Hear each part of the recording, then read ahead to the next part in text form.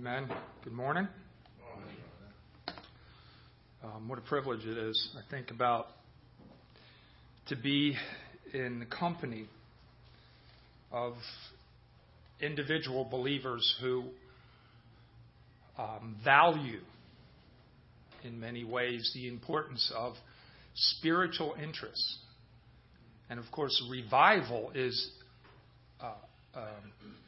spiritual interest. I was looking up the word revival to I don't know what, I'm not sure what the format is, whether I'm going to be double covering anything or not, but either way, revival is has to do with a renewed interest, right?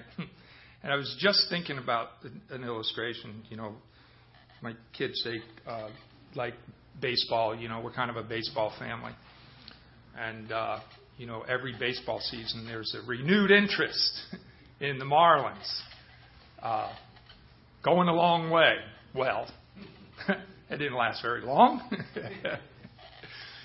But that is a renewed interest in temporal things. You know, we're talking about eternal things. Revival this morning in the assemblies.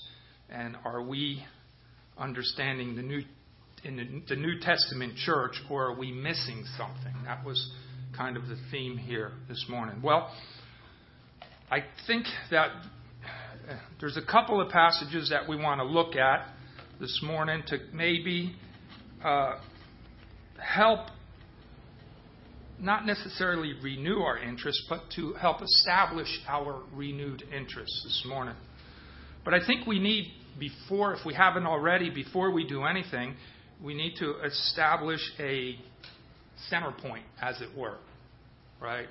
Thomas was,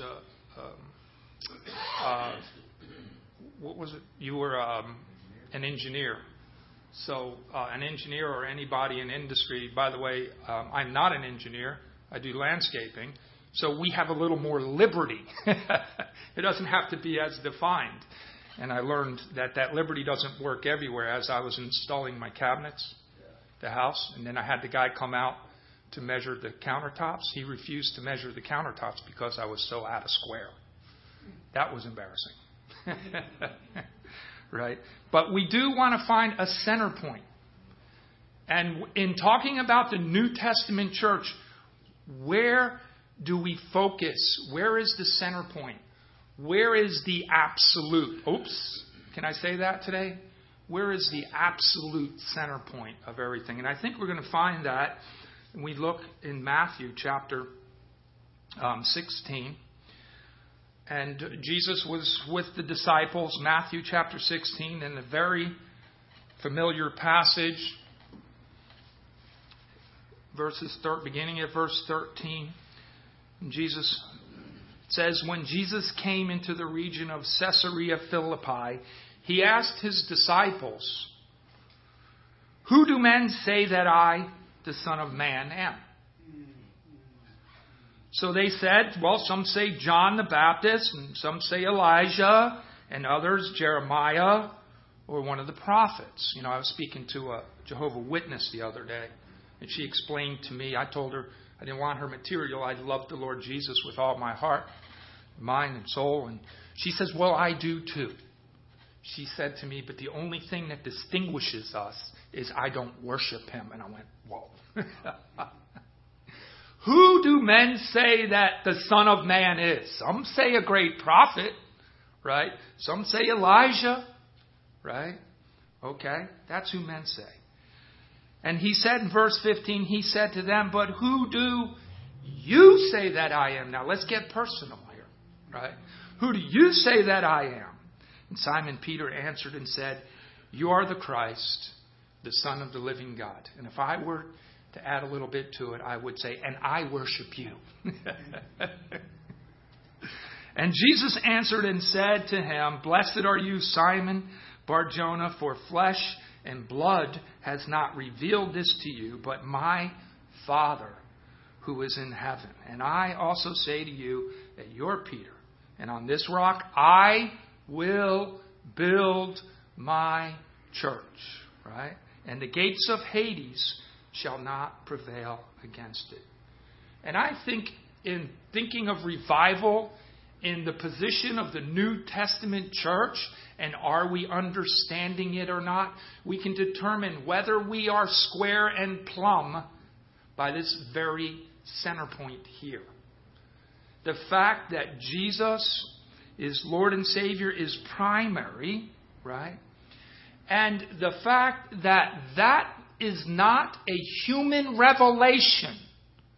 We were speaking about the Apostle Paul in Galatians and how that was the biggest thing that he had to overcome. He was confronted that he was making something up himself. And he had to declare, this is not a man-made revelation. This is a revelation specifically from God the Father. I didn't make it up. And it's important that he established that fact, because we do know that man-made revelation has a tendency to change. Right? Right? But divine revelation is consistent now and forever. Or as it says in Hebrews, yesterday, today, and forever. Right? It's the same. It's always the same. So the revelation is from Jesus, is from the Father. It's not a man-made thing. And Jesus says to Peter, and on this rock I will build my church. And we understand what he was speaking of. He wasn't talking about the physical rock, right? Of course, we understand there's a kind of a play in words. Petros, meaning rock. Peter was his name. Simon Bar-Jonah. So it was on his confession. What was his confession? Thou art the Christ, the Son of the living God. So the church is built on that very fact. Now, later on in John chapter 6, the Lord Jesus would say to the disciples, "Are you going to leave me too?" And they're like, "Well, who are we going to go to? You are the Christ, the Son of the living God. Who are we going to go to? You're the very pinpoint of everything. You are the center point. You are the lighthouse." So I think in thinking about the New Testament church, and are we understanding the church? Are we understanding what revival is? Has to begin here with the Lord Jesus Christ. Now we're going to look at a couple examples, very familiar examples. Probably you know we're going to go to of revival, Old Testament revival. One was before the captivity, and one was at the end of the captivity. One is going into the captivity, and one is coming out of the captivity. So we're going to go to 2 Kings. 2 Kings chapter 22, very familiar passage of Josiah, one of the great kings of Israel, who was at the end of the nation of Israel as they dwelt independently prior to the captivity. And I'm not a historian, so I won't even go there. But we understand that Josiah, it says in 2 Kings chapter 22, it says regarding Josiah in verse 2, "And he did what was right in the sight of the Lord. And he walked in all the ways of his father David. He did not turn aside to the right hand or to the left hand." So there was an interest. There was an interest in Josiah's life at the things of the Lord. He did right in the sight of the Lord. He had an interest in him. And we can go on and continue to read. He says, with that interest, he pursued it. You know, he didn't just leave that initial interest. He pursued it. He says, "Now it came to pass in the 18th year of King Josiah that the king sent Shaphan, the scribe, the son of Azaliah, the son of Meshullam, to the house of the Lord, saying, 'Go up to Hilkiah, the high priest, that he may count the money which has been brought into the house of the Lord, which the doorkeepers have gathered from the people, and let them deliver it into the hands of those, look at these three words, doing the work. Okay? Those doing the work, who are the overseers in the house of the Lord. Let them give it to those who are in the house of the Lord doing the work to repair the damages of the house. And then he goes on to the carpenters and all that. So he goes up, he gets a count of what's going on, and he turns it over to who? Those who are just sitting around waiting for something to happen? No.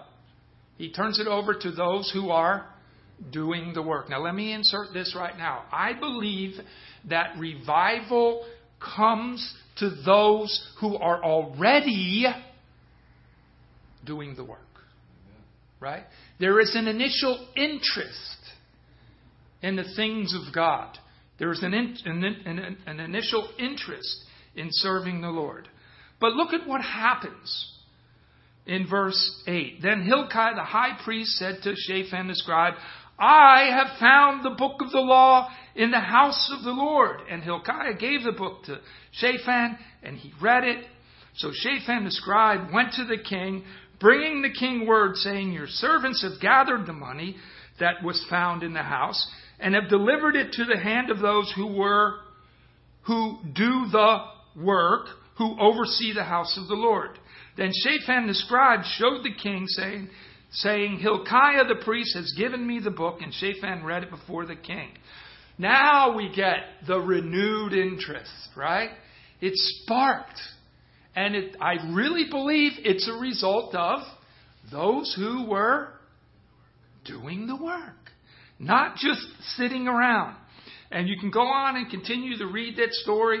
And obviously he gathers all the people. He reads the words of the law of Moses. And a revival begins. Right? And it all began with those who were doing the work. But let's not misunderstand what is going to happen here. Because ultimately, you read to the rest of this, they still do end up going into captivity. Even though revival was spurred, they end up going into captivity. So there are consequences that even revival will not override. Even revival will allow it to work out, right?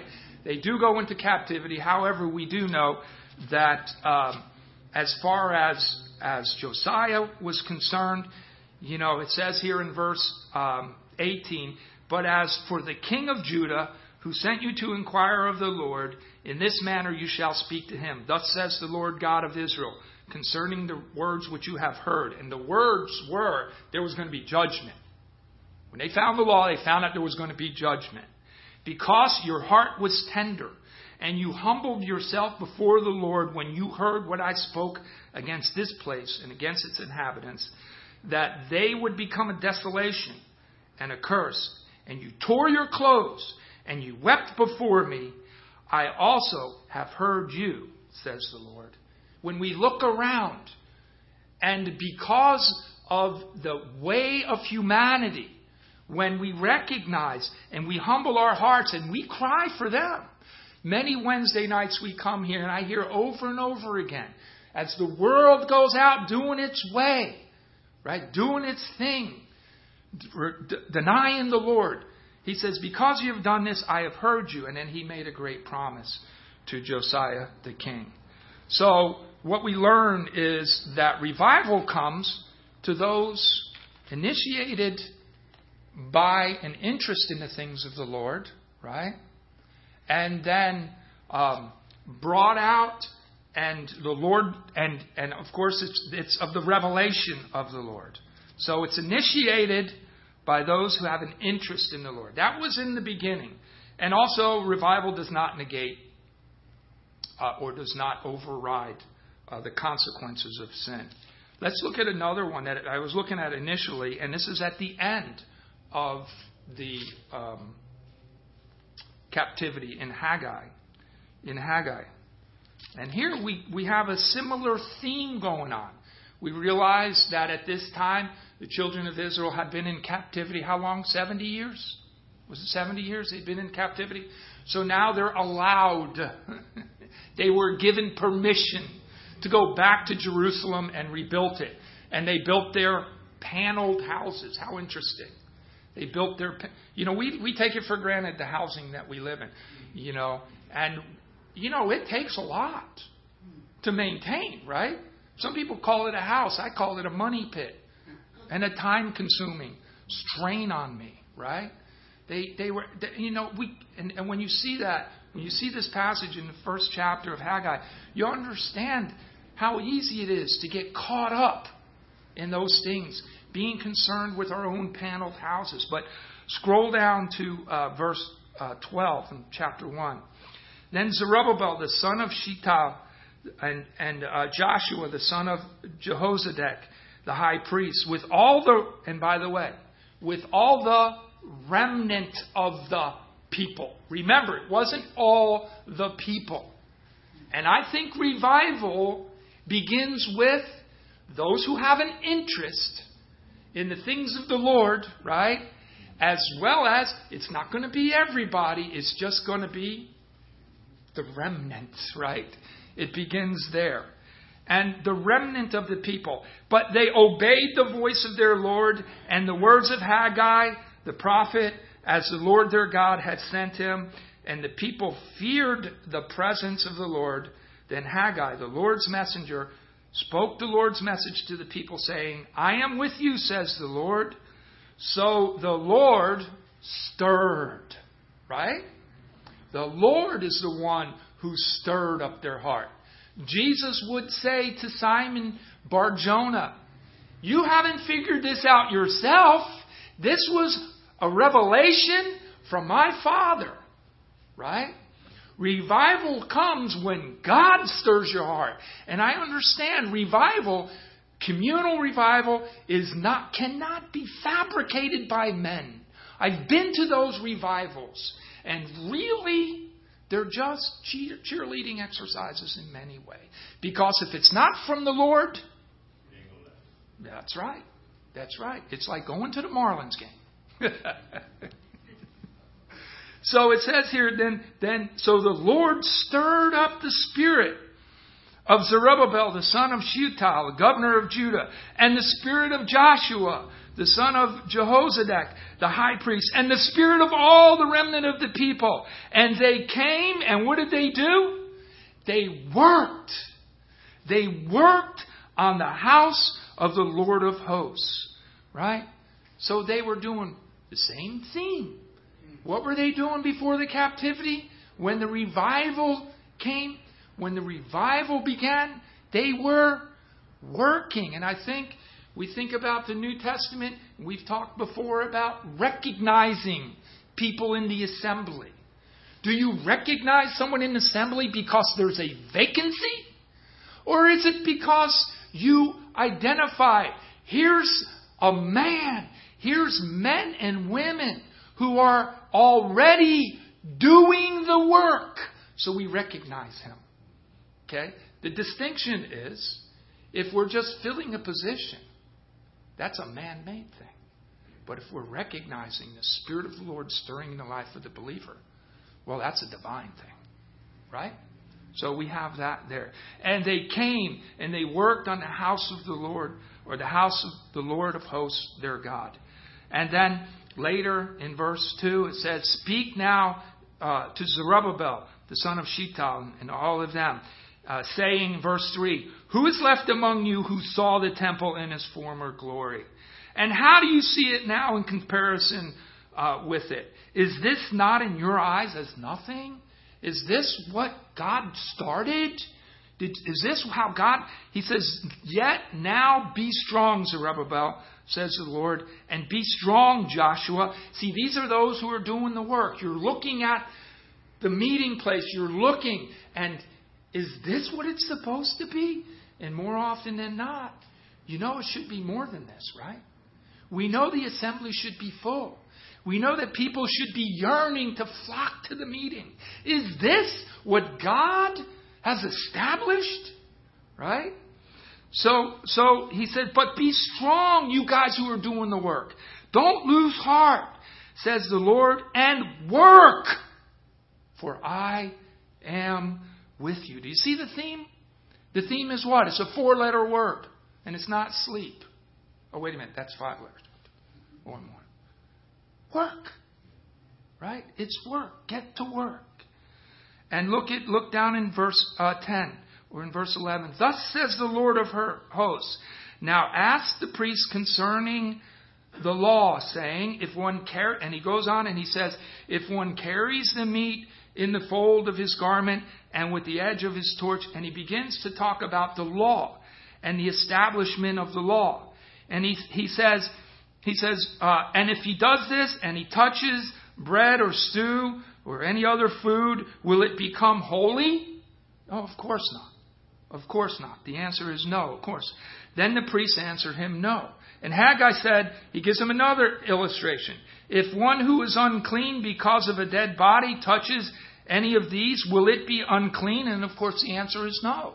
Of course not. Okay? Let's look at verse 12. And now, carefully consider from this day forward, from before stone was laid upon stone in the temple of the Lord, since those days when one came to a heap of 20 ephahs, there were but 10. In other words, someone was cheating now. When one came to the wine vat to draw out 50 from the press, there were but 20. I struck you with blight and mildew and hail in the labors of your hands. You did not turn to me, says the Lord. Consider your ways from this day forward, from the 24th, and consider it. Right? It's an act of a wake up. Wake up. Right? Revival, a renewed interest, is an awakening. Wake up. And in this case, we understand that he was illustrating the fact that the Mosaic law had held some moral, could hold that moral cleanness could be transmitted. Right? The Mosaic law said that moral laws or that moral cleanness could be transmitted, but moral uncleanness could. Did I say that backwards? Okay. Let me say that again. The Mosaic law holds that the moral law, but I said it wrong, could not be transmitted. Moral law, when you talk about the law, when we speak of the law, we speak of it in 3 aspects, right? You speak of the moral law. When the scriptures speak of the law, they speak of the moral law, they speak of ceremonial law, right? And then they speak of judicial law. And Jesus said this, I came into the world not to what? To condemn, or I came in not to abolish the law, but to what? Fulfill the law. Okay, and what law was he talking about? Well, he was talking about all 3 of them. And the Lord Jesus already fulfilled the ceremonial laws. And that's what he's talking about here. The moral law, or the ceremonial law, could transmit uncleanness. Right? The judicial law could transmit uncleanness. Right? But the moral law, right? Or the moral, I know I got this all confused. But the moral uncleanness, right? Moral uncleanness had to be taken care of. It had to the disobedience of the nation, it worked unprofitable for them. So the point, what he was basically saying was, wake up. Wake up. Okay?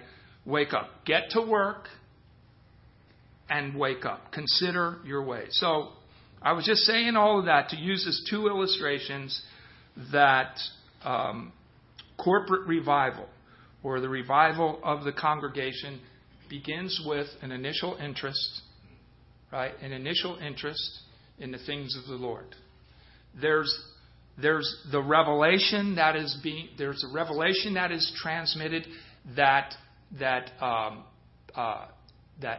provokes, as it were, the revival corporately, right? And then there's a renewing. And by the way, you think about that, it's a renewed interest. Revival, true revival, is like a breath of fresh air. Isn't it? It's like a breath of fresh air. You look at this. It says a little bit earlier, Micah talks about their religiosity. Talks about preaching for money. It talks about their ceremonial. Israel had come into their ceremonial, just walking through the motions. There was nothing from the heart. Right? And Jesus stepped into that as he rebuked the disciples, and not the disciples, as he rebuked the Pharisees and the Sadducees and the religious leaders, because they had come to a place where there was ceremony. And we also are very familiar with the passage where the scriptures teach us sacrifice and offering. I'm not interested in that, right? Right? He says, but your heart I am. Obedience is what he was interested in. So their revival in the Old, illustrated in the Old Testament, I think is similar to the way it is today. Revival amongst the assembly starts with what's happening right here. You have an interest in, it doesn't have to be, and it's just with the remnant, right? And it begins, and then it's not manufactured by us, right? We can't manufacture it. People have responsibility to respond to the Spirit of God. Now, in the New Testament, I think the Lord Jesus, and I'll close up here quickly, that the Lord Jesus very much illustrates those characteristics of revival in the Beatitudes. In the Beatitudes. Whether it's revival in the individual, whether it's revival, a familial revival, revival in the family, or whether it's revival in the assembly. I think this is wonderful characteristics that happen in revival. He says, blessed are the poor in spirit, right? Revival begins in a brokenness, right? Recognizing my sinfulness. That's where it begins. Blessed are those who mourn. Well, it's one thing to recognize your sinfulness. It's another thing to mourn over it, right? Why? Because it hurts. Because to be separated from a living, holy God is a very painful thing. And you mourn over it. And you cry over it. And every time it comes up again, right? Your brokenness, my inability. Blessed are the poor in spirit. And this is a poverty that says, I can't do anything. It's not the poverty that we see out here on the streetlights, right? Those people can at least get out there and beg, right? This is a poverty that says, I can't even do that. Blessed are those who recognize that spiritually we have no ability to redeem ourselves. And we cry over it, right? And we mourn about it. And then blessed are those who are meek. We, out of that mourning and out of those tears, there is an acknowledgement of my sinfulness and His holiness. And it humbles me. It creates a meekness in me that sets me back, right? And it drives me. It drives me to the next one is, blessed are those who hunger and thirst for what? For righteousness. God, I know I'm a sinner. And it bothers me. I recognize your holiness. Please, I hunger. The very basic things of humanity. The two things that we all have alike. We hunger, we thirst. We can't escape it. Right? And we hunger and we thirst for righteousness. That's that internal thing. That's that characteristic that the revelation of God does in us. Right? That revelation begins. And then what happens after that? It begins to work its way out. Blessed are the merciful. How come you can be merciful? Because you've what? Received mercy. Revival begins. It starts on the inside and it works its way out. Blessed are the merciful. Blessed are the pure in heart, right? You're cleansing your heart. It says in 1 John, if I confess my sins, what? He is faithful and just to forgive me of my sins, and to what? To cleanse me from all unrighteousness, right? There's that outworking of it, right? I am active in it. I am working on it. We're not saved by work, right? But God's looking for those who are working. He's looking for those who are working. Blessed are those, are the merciful, are the pure in heart. Blessed are the peacemakers, right? And the peacemakers, how do you make peace? By preaching the gospel. By sharing the word of God, right? We make peace. Hey, there's not going to be peace on this earth. We understand that. There's not going to be peace in your house all the time. There's not going to be peace at work all the time, right? Right? But there can be peace in heaven. There can be peace between us, between me, and the one who made me. Okay? But don't be mistaken.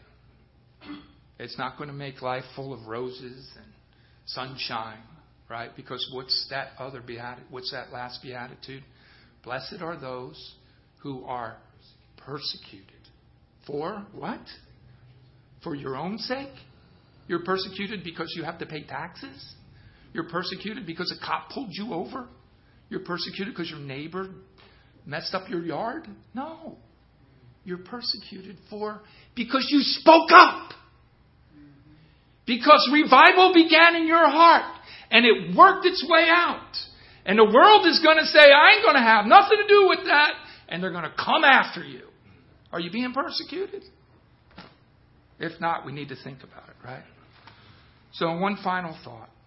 2 Timothy chapter 4. Apostle Paul writes, he says, I charge you therefore before God and the Lord Jesus Christ, who will judge the living and the dead at his appearing in his kingdom. Preach the word. Be ready in season and out of season. Convince, rebuke, exhort with all long suffering and teaching. For the time will come when they will not endure sound doctrine, but according to their desires, because they have itching ears, they will heap up for themselves teachers, and they will turn their ears away from the truth and be turned aside to fables. But you be watchful in all things, endure afflictions, do the work of an evangelist. Right? Fulfill your testimony. What a great privilege it is that we have to participate in revival. Right? Revival is not one time a year, is it? It should be every day. And then we celebrate it on the Lord's Day. Amen? Amen. Thank you for your patience.